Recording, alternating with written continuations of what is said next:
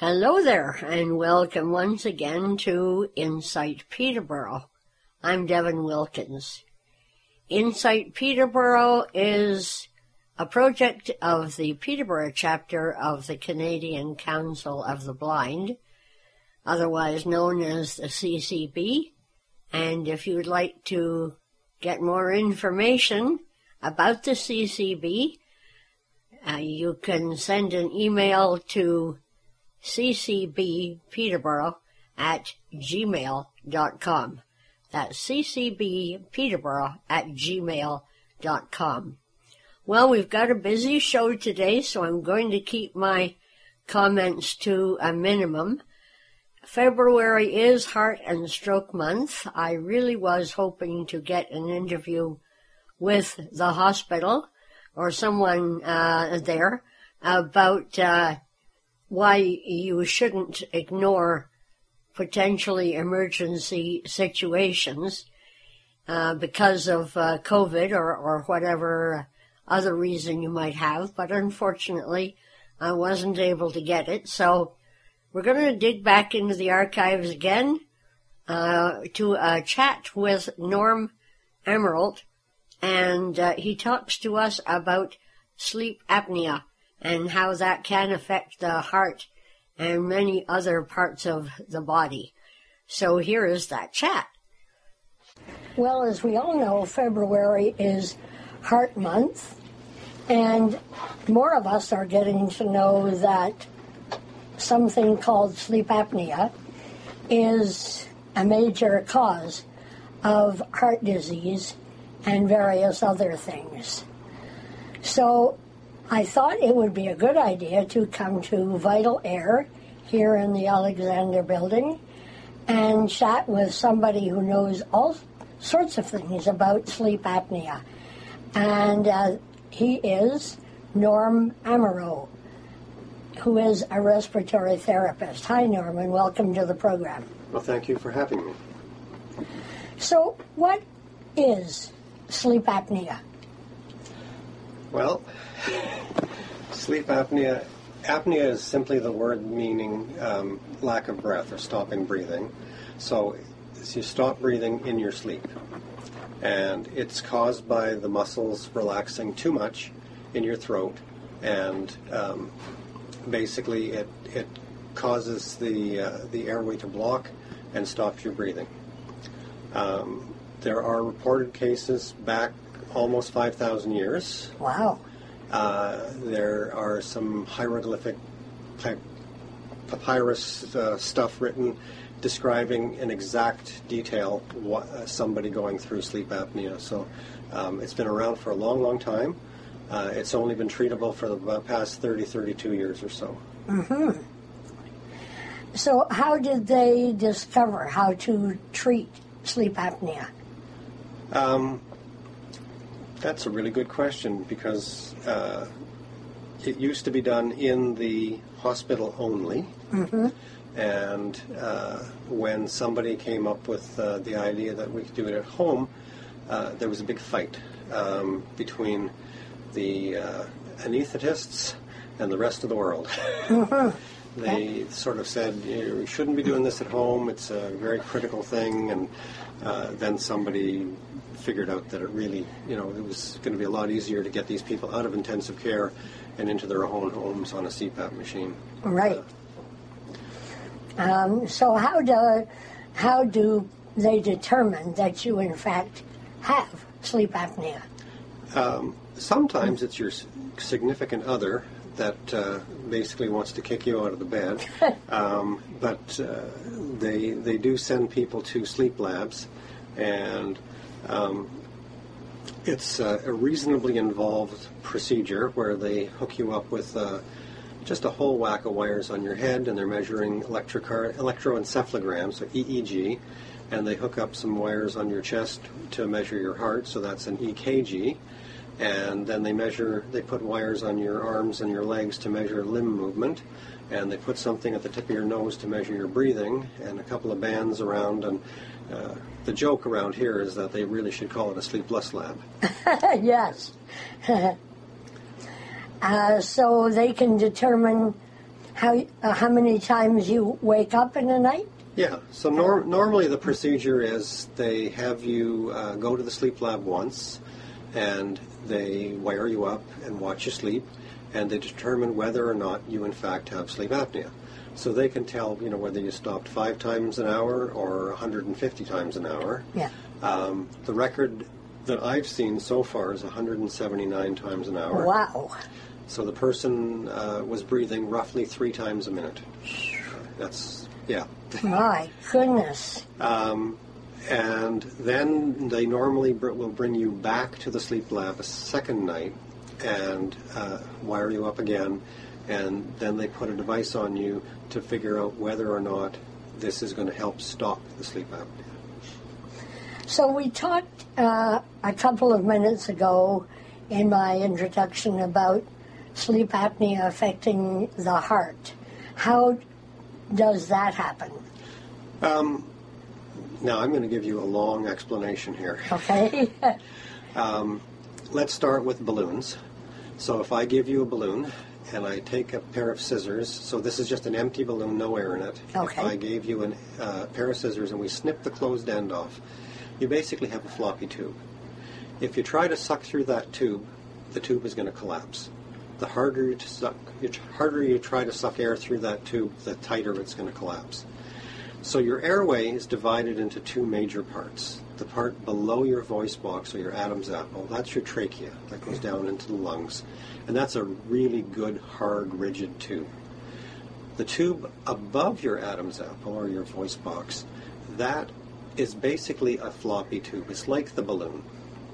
But unlike the balloon, you have a neck. And in that neck you have muscles, and those muscles are attached to the outside of your tube, and they pull outwards. So they basically leave a hole in the middle, and that's what you normally breathe through. So as long as you have enough muscle tone in your neck muscles, it's holding the airway open, and there's no big deal. So when most people, even with people with sleep apnea, when they're awake, they're not snoring or anything. They just are breathing. As they fall asleep, your muscles relax. So if you've ever watched somebody fall asleep on an Easy Boy or something, you see them sort of tilt over to the side and they start to get a little floppy and then sound. So basically, as your muscles relax, as you're falling asleep, the muscles holding your airway open, they're relaxing as well.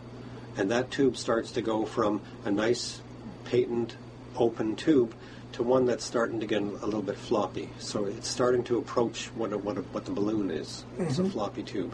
And they start to snore. Not everybody, but most people with sleep apnea will snore.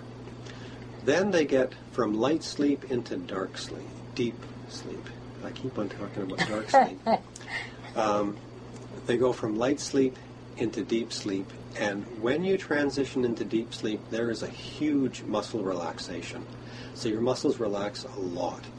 And the muscles holding your airway open, now they're just basically not strong enough to hold it open, so basically you've got a balloon there. When you go to take a breath in, the airway literally collapses. It literally just snaps shut. Yeah. So now your brain says, oh, this isn't good. Yeah. So it sends a signal down to the breathing muscles, so your diaphragm and your chest muscles, and it says, breathe harder.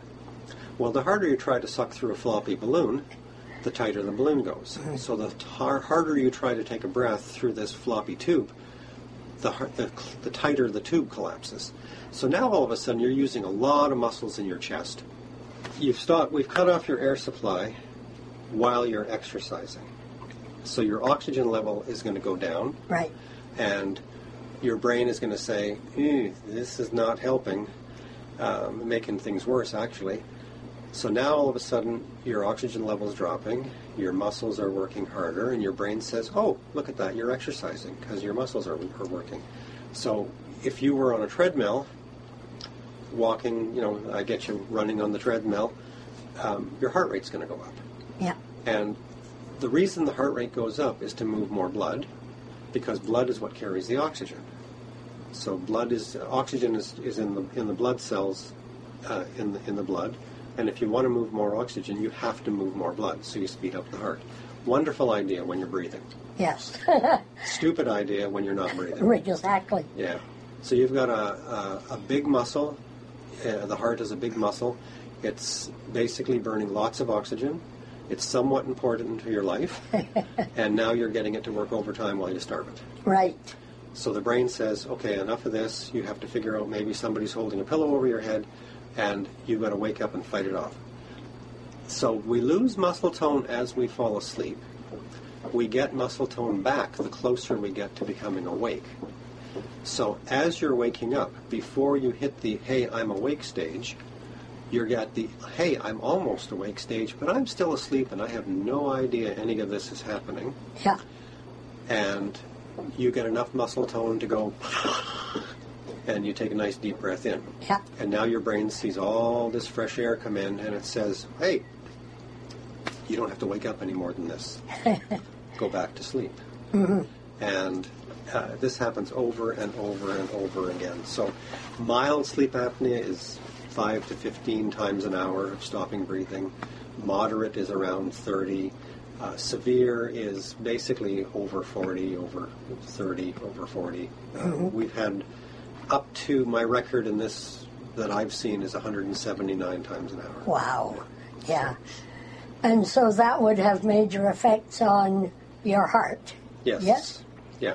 Yeah. So people who have sleep apnea, if you compare them to people who don't have sleep apnea, the group with sleep apnea has a significantly higher risk of heart disease and heart attacks, a very high risk of high blood pressure, a significant increased risk of stroke.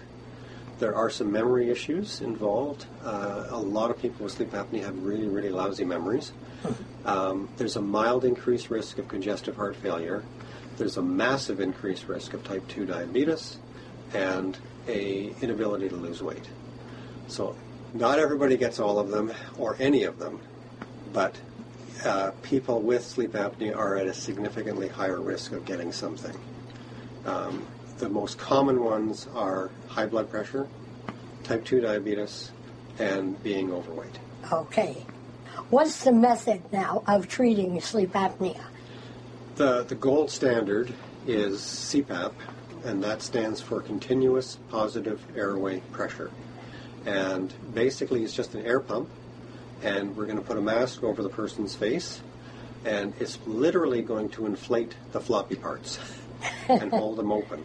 So again, if you ask an engineer, give me the engineering definition of what sleep apnea or what CPAP is, it's technically known as a pneumatic splint. And if you think of a car tire, that's a perfect example of a pneumatic splint. Basically, you put air pressure into the tube, it pushes up against the walls, keeps the rims off the road, everybody's happy. We're going to put a mask over the face, and it's going to inflate the back of the throat.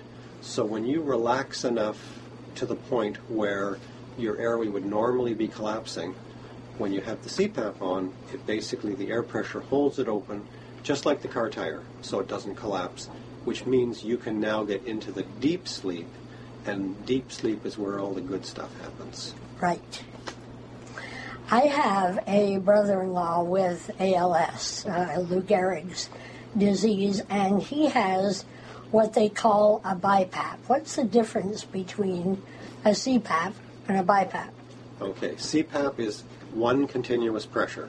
So if the doctor says, I want you to set the pressure for this person to 10, basically when the machine goes on, at some point in time during the night it's going to reach 10 and it's going to stay there. One pressure when they breathe in and when they breathe out. BiPAP is two different pressures, and they have a higher pressure when you breathe in and a lower pressure when you breathe out. And it usually is to do with people with more severe issues than just sleep apnea. Mm-hmm. So if the person can trigger the machine to cycle on, the higher pressure will actually blow more air in and actually help that person get a larger volume of air without having to do the work. When they cycle the machine off, the pressure drops, so it's much, much easier for that air to come back out again. Okay. So people with neuromuscular problems or what's called chronic nocturnal hypoventilation. Their breathing becomes so shallow that they build up carbon dioxide. Oh. And what happens is when they trigger the machine, even though they're only using a little bit of effort, they get a bigger breath, which blows out that carbon dioxide. And it's a very simple treatment for a rather severe disease. Yeah, yeah. So has the size of the CPAP machine decreased over the years? Yeah, quite a bit.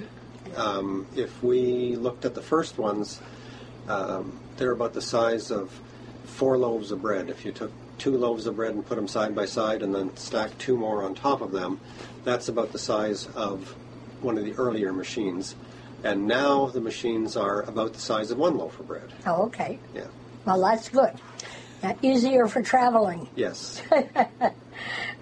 And what about the price? What are we looking at? In Ontario, and Ontario is one of the few provinces that actually has a government program that will help subsidize the cost of the machines. If you qualify, basically, so you have to go to the sleep lab, and they have to say, yes, you have sleep apnea, and yes, CPAP will actually deal with it. So that the government doesn't pay for things that don't work. They will offset 75% of the cost of the machine. Okay. So the machine is $860 in Ontario, and they will pay $645. So the remaining portion is $215. Now that does not include filters and extra tubing and masks and stuff like that. So we can, from scratch, I can keep you down to in the vicinity of around $500, depending on what parts and pieces you want. I can get you up to over $800 fairly quickly. Yeah, I'll bet. If you want a whole bunch of extra stuff. But if somebody came in and said, I need you to keep my cost down, we can keep it down. If somebody comes in here and says, I want everything, then yeah. we can do that too. Sure. And you do sell them here at Vital Air. We do. You don't have to order them out or anything like that. No. No. But there is a process. I mean, basically, we need a prescription and we need the government form signed before we can sell you through the government program.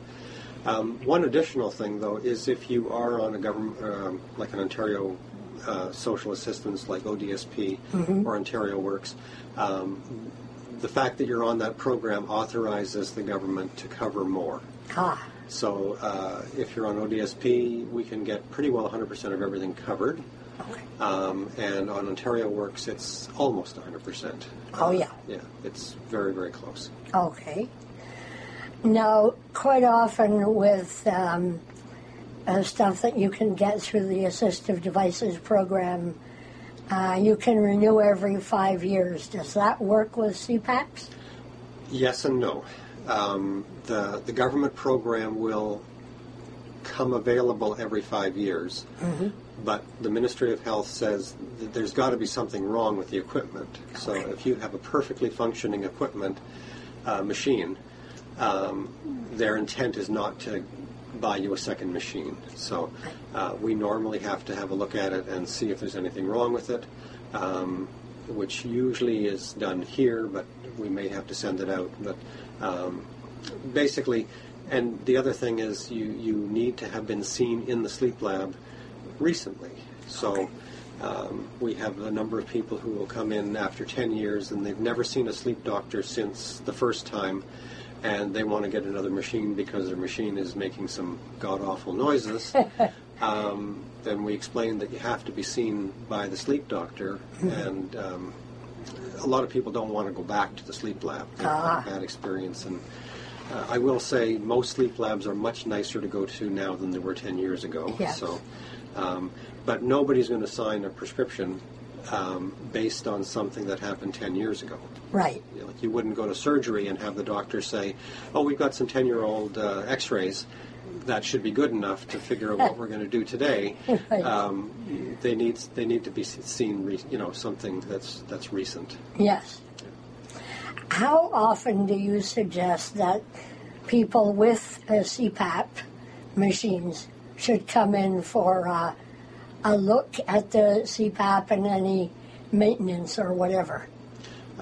If they're running fine without any issues, us having a look at it, I would say no more than once a year. Okay. And just having a peek and making sure the pressure is at the right pressure. Masks, even though everybody keeps their mask way longer than they should, we tell people you should be replacing masks about once a year. Okay. And I'm going to give you some hints on how to save money now. Yes, okay. Okay. Wash your mask every day. That is a huge deal. It's the oil from your skin that gets into the material and it breaks it down, and they don't seal very well anymore. Mm-hmm. And so people who come in and say, "Oh, I wash my mask religiously once a month," their mask doesn't seal well. So we tell people, get the oils off in the morning. We tell people use a little bit of dish soap because that will break down the oils and get them off. And just get the oil off every morning, and if you do that, the mask will last much, much, much longer. Okay. And does the CPAP have filters? Yes. Mm-hmm. Every CPAP has a filter in there, or one or two filters. Yep.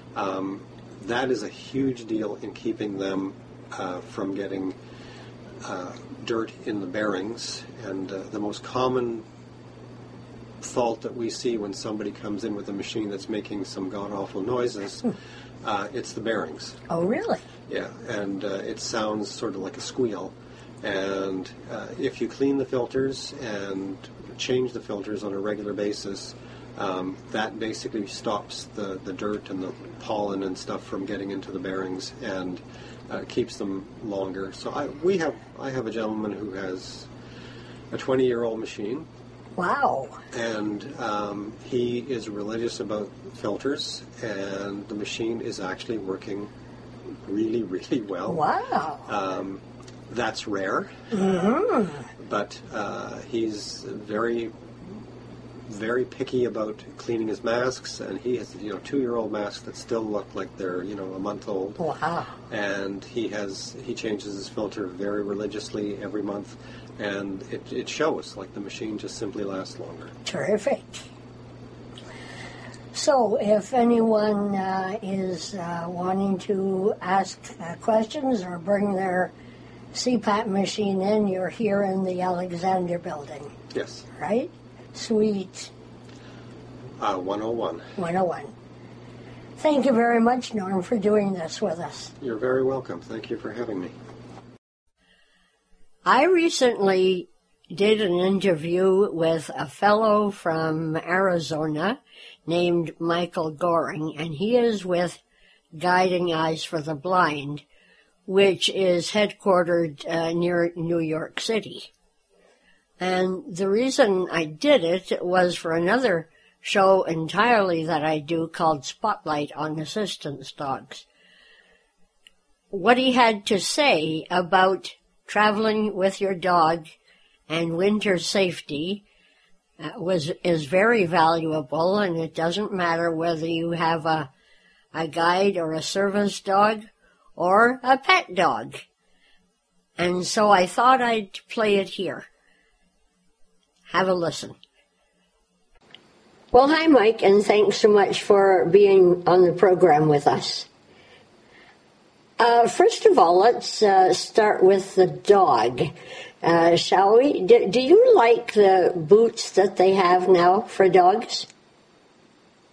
Yeah, they've got several good options out there. Currently, Guiding Eyes is issuing, we go with the Roughwear boot. We've been using that product for years. We have a good professional relationship with Roughwear, and they work fairly well. I will say so. On the downside of those, they're not. They don't offer a terrible amount of protection from the cold. when you talk about the extreme cold temperatures, as you get up in Winnipeg and Edmonton and some of those extreme locations, the bottoms of those shoes, the Roughwear shoe is a Vibram brand sole on a shoe similar to what you're finding on a Merrell shoe for people, and that can get quite rigid and inflexible during winter travel. In those, when you start talking those minus 30s and 40s, where the Celsius and Fahrenheit scales start to meet. Yeah. There is another make of boot for cold protection that's actually a Canadian product, the Muttluck, Muttluks, the Muttluck boot, and that's actually developed for a little better protection from the cold. Fits more like a stocking, perhaps, than the Velcro strap on the boot. They can be a little bit challenging to get on, but with some tricks of the trade, I use tennis balls to stretch them out a little bit so they go on a little bit easier. And the bottoms of those are just a suede, kind of a suede leather bottom on them. So they actually, when they get cold and they get a little tacky on the bottom, so those can be a fairly good solution. Personally, I've never been a real big fan of the balloon style boots. However, for some dogs, that's as much as they'll tolerate. The problem with those is that they seem to get punctured quite. I've seen some of them get punctured. The dog's nails poke through and they get ripped up.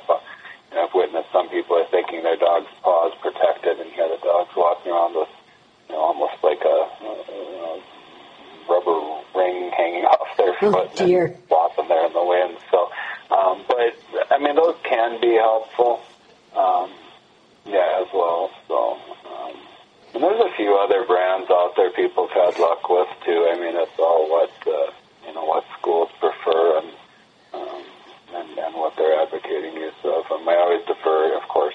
Every graduate should refer to their own school on what their own school is recommending. Mm-hmm. What do you think of a brand of protection called Musher's Secret?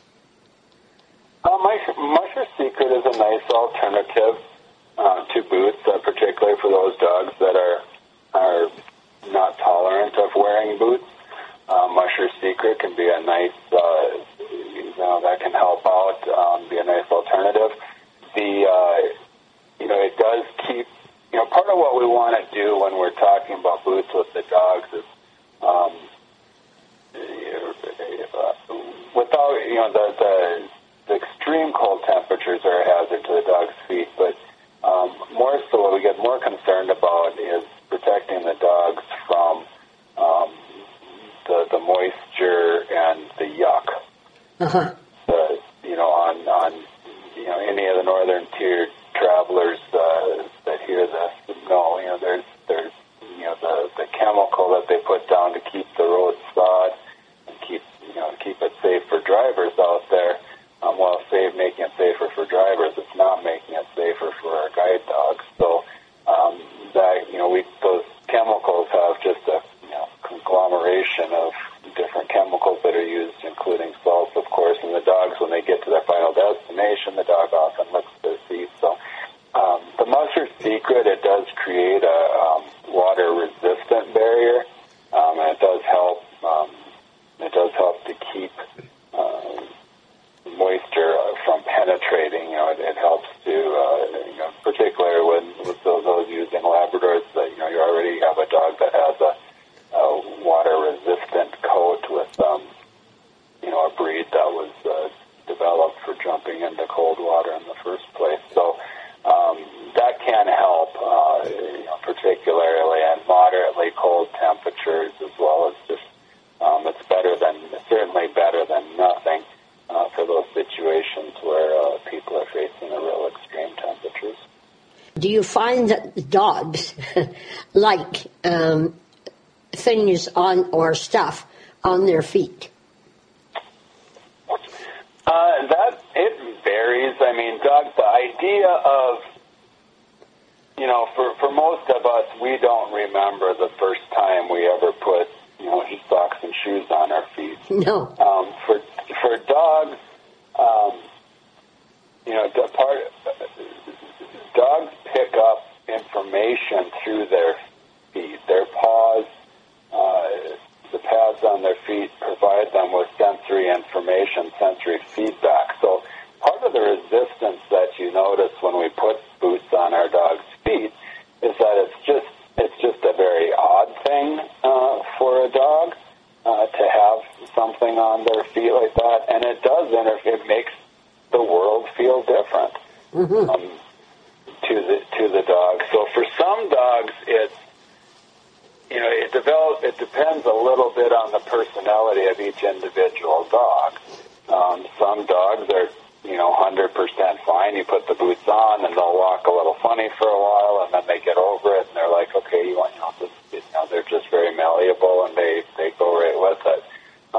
And then you have the other end of the spectrum with some of them just become very, very concerned that they're not sensing the world the same way they did before. So it's just very discerning, and it's just a personality with each dog. Some dogs are okay getting their nails trimmed, and some dogs don't like their feet being messed with at all. And then you have those that are kind of in the middle, which I'd probably put most of our guide dogs, is that they'll, given some time, they'll acclimate. They'll acclimate to wearing the boots, given some time to do so. They don't necessarily love them, but they'll tolerate it, and they'll do their job in them. Is there a secret to getting them to at least like them? One of the things that works really well is doing two boots at a time. I've been advocating that for decades, and that does seem to do well with dogs. I would say,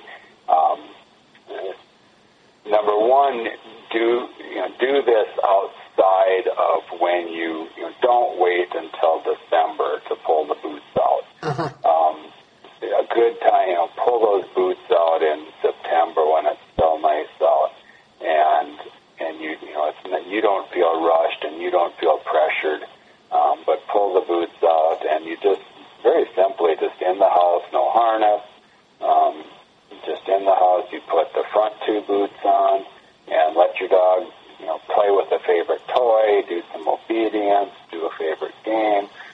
Just let him get used to being himself and experiencing his world with just those two boots on. So that way he still has his back feet, for instance, are without boots, and the front boots, 2 feet with boots. And that way he can still have some comfort. And just short, 5-7 minutes. Have some fun with it. Take them off. When you're putting the boots on and taking them off, you always use, for those that are using treats, the boots going on and the boots being on deserves high-value treats and food reward and high praise. When you take them off, no big deal. Be very neutral about the dog's boots coming off. We want to make sure we're not celebrating the boots coming off. That the dog has been, especially if you have a dog that has an aversion to the boots, you're only reaffirming his belief that the boots off is wonderful and a good thing. So praising and rewarding when they're going on and when they are on. And then alternating that, just mixing that up. One day put on the front, the next day put on the back. So say a few minutes a day, not a big deal. You yourself keeping your own energy level very kind of neutral and having some fun with it. Just make it a game. It doesn't have to be anything dreadful. And then once you feel the dog's making some headway and getting more comfortable with them, then you can start doing all four. And again,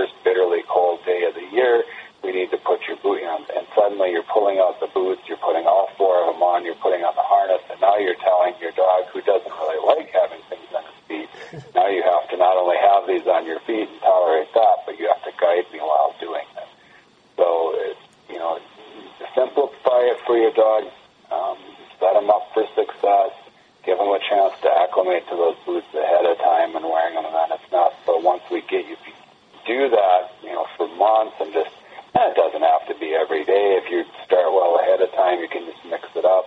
Every once in a while, just get it used to it. We're going to play the booty game today. Right. Another something you do with your dog. You just keep it light, you keep it fun, and you don't have a lot of anxiety around it. And then by the time you do need to pull out those boots and actually ask your dog to do it, he's ready to do it. And you work yourself up to that point where you're actually having him do some route work in harness with the boots on before the snow flies. So you're all, and that makes you kind of, it helps to make not only your dog comfortable, but you comfortable in putting those boots on and off, and on how his ability to guide you while he's wearing. Because sometimes it does feel a little different. The dog's pace may feel a little bit different. The dog's footfalls may feel a little different too when they're walking with their boots. So it can be something for the handler to get accustomed to as well. Mm-hmm. Now, what do you think of jackets for dogs? Do you like them? Do you have a favorite brand? There again, we're using, for those extreme climates within the Guiding Eyes program, we are fine with it. We ask graduates to check in with us ahead of time and let us kind of coach and advise on that. The concern there is we want to make sure that the piece of equipment, the jacket that you would purchase, does not interfere with your harness. Mm-hmm. So, that's of course the biggest concern there. And then too, we want to make sure it's not too warm, and it's not, because you can overdo it on that front. You can, a lot of dogs, our dogs are wearing coats 365 days a year. Mm-hmm. So they have some protection already. Different dogs have different tolerance to cold, and that's just an individual thing with dogs. And we all know there's dogs out there. Everybody listening to this will, have some dogs that when they see the snow, they can't wait to go out in it and play it and roll in it. And then there's other dogs that they see the snow and they hear the wind and they'll hold it for 24 hours so they don't have to go out in it. So just like us, every dog's a little bit different. And but with the jackets, there again, we've found really good products within Roughwear. They have some really nice light jackets that just help to keep the elements off, help to keep your dog dry, and act as kind of a windbreaker. So some of those lighter jackets through Roughwear are nice products. They do fit well under the leather harnesses that are very common in the industry.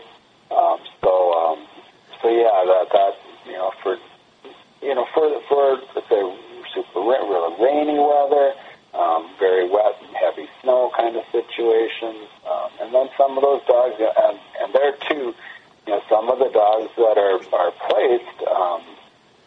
We've got some of these little pocket labs out there nowadays. There's the 48-pound, 52-pound labs that are out there. They're pretty fine-boned. Some of them have pretty thin coats. So giving that, for those days when it's minus 30 on that Fahrenheit scale, that's to give them a little protection from that is not a bad idea. But there again, we do want to, do please check with your school. And get their, if they have a particular brand that they enjoy using or they feel good about, I would defer to them. Mm-hmm. As far as a dog's ears are concerned, is there a danger of those getting frostbitten while a dog is out? Yes, that actually, the ear tips can freeze, and that can be a dangerous bit. Your tail tips as well, but it's more common with the ear tips. You want to, if you're particularly, so when your dog is moving and guiding, you've got good blood flow going, and that generally, the dog's heart's pumping and sending out warm blood throughout the body and through the extremities. It's particularly dangerous when the dog's at a standstill, when you're standing at the bus stop or you're waiting for your ride share, and you're standing in that wind, those brutally cold temperatures, or the wind is blowing in on the dog's ears. Those ear tips can get cold. They can get frostbit to the point where the dog can lose the tips of their ears. Same situation. So, something you can do there if you're out there on one of those days and you end up waiting for the bus and you're 5 minutes late. And where is he? It's a good idea to just take your dog's ear between your mittens and just hold him in there and just warm. You can just kind of holding that ear in between your hands. You can just warm them that way and just give them a little bit of a rub to try and keep the ears warm and warm them up. Of course, it's better if you can get inside. If they have an enclosed bus shelter where you can be inside, and some of them have heaters and whatnot. But part of our challenge today is in these days of COVID, we're not always wanting to get real, as close to people as we once did, of course. Mm-hmm.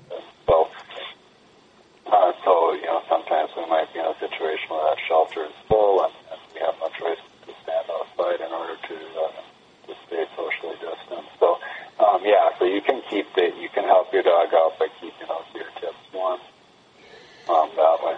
Okay. I generally don't, we generally don't recommend covering the dog's ears with anything that can, any of those products that are out there. Of course, they can obstruct your dog's ability to hear, which he uses his hearing as well as his vision for his job of guiding you. And then too, if those, any of those things come loose or they come off and stuff, they can end up obstructing your dog's vision as well. So generally, we try to stay away from any products like that, but just being mindful. And just as a general rule, on those really bitter cold, those extreme days when it's bitterly cold, you want to, depending on your health, your dog's health and age,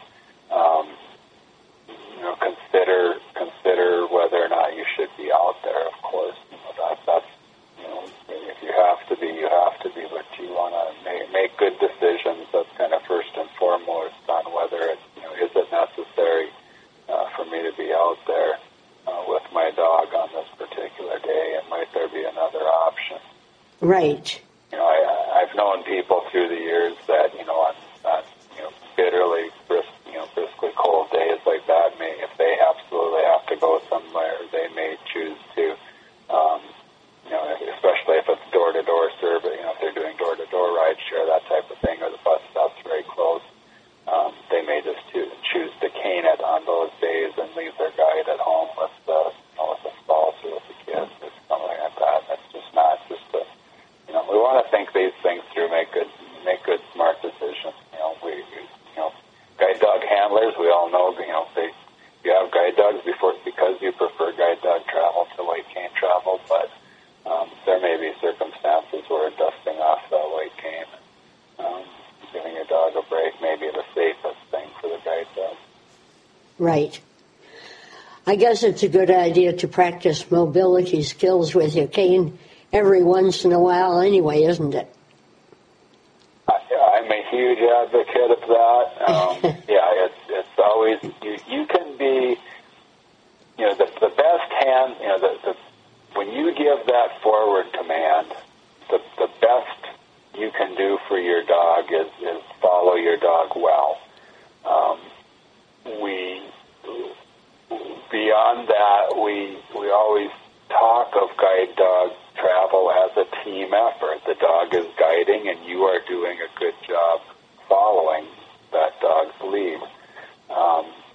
There's times, however, your dog gets in a jam, and particularly, more frequently with a young new guide dog, but a dog will get in a pickle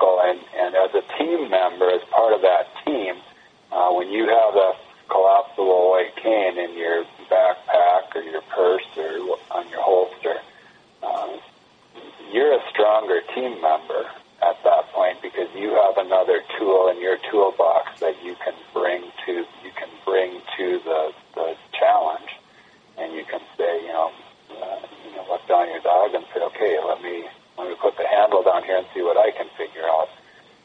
So having good cane skills and keeping those cane skills sharp is a benefit to you as a guide dog traveler in that way. Is that you can not all, the burden doesn't fall all on your dog each and every time you run into a challenge. When you have that cane there, you have a plan B.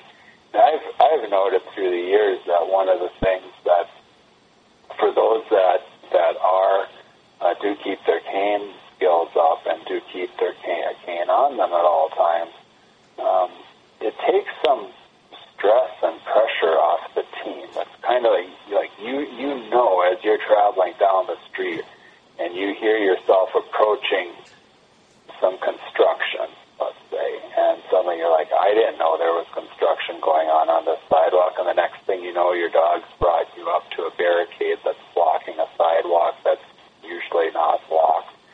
And, for the traveler that doesn't have a white cane on them, that can be a very panicky, it causes all of us what the heck now situation. But if you're having that white cane on you, at least you have something to fall back on if your dog gets really flustered by that. Mm-hmm. By not having that cane on you, you come into it, and all the pressure, all that work pressure, all of that goes on your dog. All of it's all up to the dog to figure it out. Mm-hmm. Particularly in a situation of a young guide dog, so when you have that situation where somebody comes and doesn't have their cane, and they walk into this, come up to this barrier, and the panic sets in. It's like, okay, you got to get me. You're looking down at your dog and saying, you've got to get us out of this. And the dog's looking back up and saying, I don't know what to do. I don't know how to handle this particular situation. Mm-hmm. And so you end up with kind of an anxiety, cyclical anxiety, where the dog's feeding off of the handler's anxiety, the handler's feeding off of the dog's anxiety, and it's like, oh my gosh. Whereas when you have that cane, you can pull the cane out and kind of figure it out. And within winter travel, this comes up too, because there's times we come into situations in the winter with, when the snowplow's gone by and they berm up, put a nice berm of, snowy, soupy, sloppy, icy on the down curbs, and the dog is, you come into your down curb and you tell your dog forward, and suddenly your dog isn't pulling forward like he normally does. He's pulling you slightly off to your left. And it's like, well, why are you doing that today? And that doesn't feel right to me. Your cane is longer than your arm.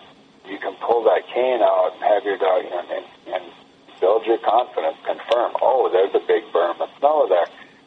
So there are things that can be, or you can help your dog spot plan and getting through some of that stuff.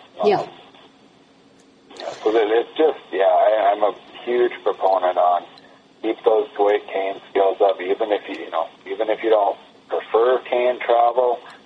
Some people will go as far as saying they absolutely dislike cane travel, but you know what? It's another tool in the toolbox. So it's just handy to keep around. It's not to say anything that you're ever going to trade your guide dog in for cane travel, but it's just a good idea to keep those skills up. Now, what do you suggest in the event that you happen to fall? Is it a good idea to use your dog to help you get back on your feet again? Would it hurt the dog? You want to be really careful with that, and the reasoning behind that is that if you've taken a fall, and it depends on the severity of the fall to some extent, but certainly in the circumstance where you've taken a very quick and hard fall, and if you're not sure what the dog's experience was in that fall, did you fall on the dog? Did the dog fall as well? to use your dog as a brace to try to stand up, you could further injure your dog. You don't know what your dog suffered in that fall. And you also have to keep in mind in these things that dogs have a much higher pain threshold than do most people. And our working dogs, a lot of times, they just don't want to, they don't show pain. So we want to be really careful with that. It's preferable there again, by having your cane handy. That can be a tool to help you get back up. That or keeping a collapsible hiking pole handy can also be a benefit to us when we're traveling in winter conditions and that sort of thing and coming on the ice. But generally, I would advocate away from using our dog as a support to stand up. Now, if it was a fairly, it's one of those slow motion fall, and you realize that your dog, you're certain that your dog wasn't injured. There again, it's something different. There, it depends though on your, in some cases, your size versus your dog's size. Mm-hmm. Again, we have some of these little pocket labs out there that, if we have, a large adult man, that's my size, a 6 foot, 200-pound man using a 50-pound dog to try to stand up, or heavier than that can put a lot of pressure on the dog, particularly when you're standing on, you're on the ice. If you fell on the ice and now you and your dog are both still on the ice, trying to use your dog to brace, that can, your dog wasn't injured until you tried to use it to stand up. So I usually steer away from that. It's better to have another, have something like either your folding collapsible white cane, you can use that. That can be helpful, as well as I say, because the telescoping hiking poles can be a beneficial tool. I always think those are nice to carry along in the, if you're traveling with a backpack, to have just carry a single telescoping hiking pole in there when they've got the little ice tip on them, so that you can use those for standing up. And those actually can be, if you come across an icy patch, pulling those out and using those as an extra support to prevent that fall. That's something you can talk to your guide dog schools about as well. That's something that can be done too. We've done that within our specialized training program, and for some of our people that have balance issues, that can be being a little proactive about it, using preferably a hiking pole is what I like to use, but using that and using that as a support to help prevent that fall to start with. Mm-hmm. Interesting. I suppose if you want to be proactive as well, it might be handy to take a cell phone along with you in case you injure yourself or you really do need help getting up. Absolutely, yeah. For winter, if you're going out there in winter travel, you want to be just as, anybody that would be driving, we have our winter survival kit with us. The same should be true of a winter traveler by guide dog. Have things with you that, and that can include, yak track, things for the bottoms of your shoes to help you with traveling on icy surfaces and with traction. We do allow for the use of those as well, although we advocate if you are going to have something on the bottom of your shoes, you should put boots on your dog to protect your dog's feet just in case you step on your dog's foot with these yak tracks. Is something that can be added protection as well.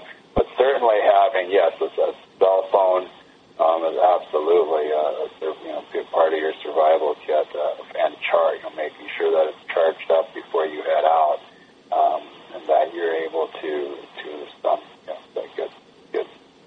get help if you need it. And it's not not to be over the top about it, but if you're going out in really treacherous weather and you've got stretches that you're traveling where you're not going to encounter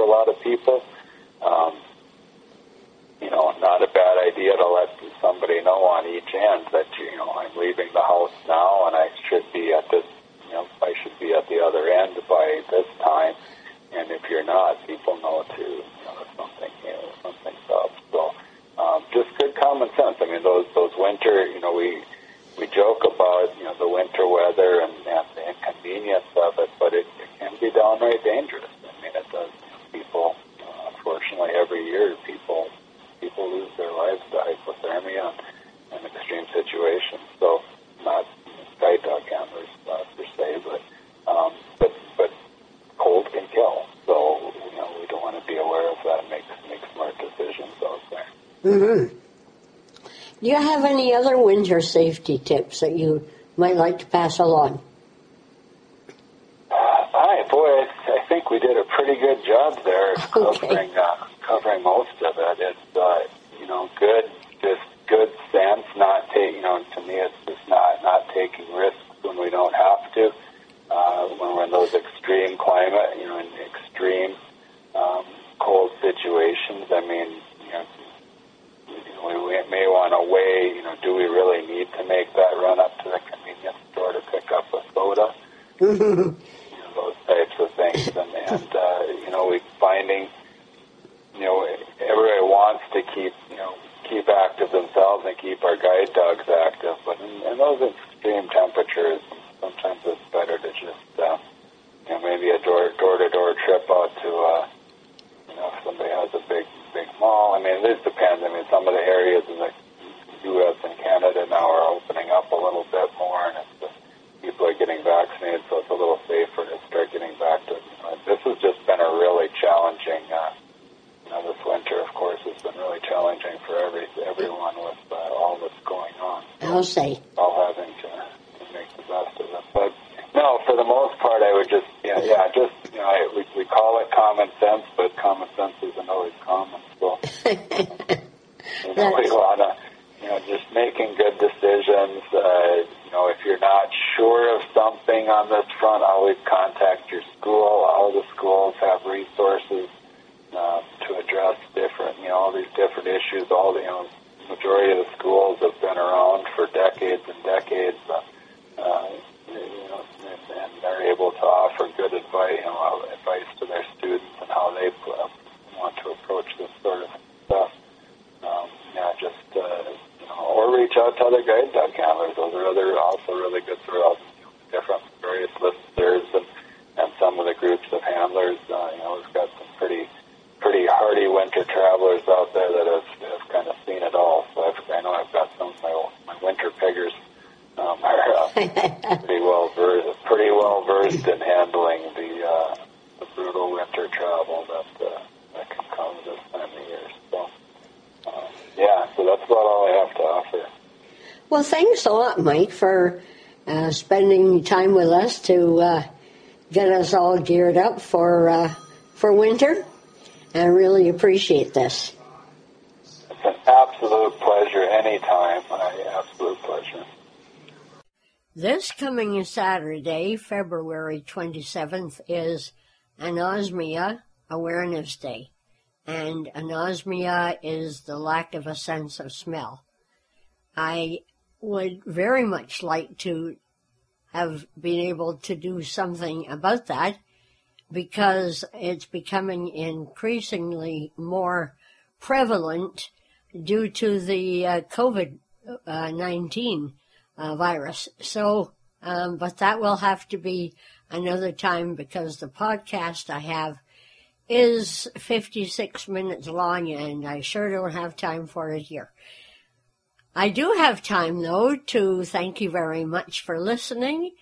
I hope you come back and see us again next week. Until then, have a good one. Bye for now.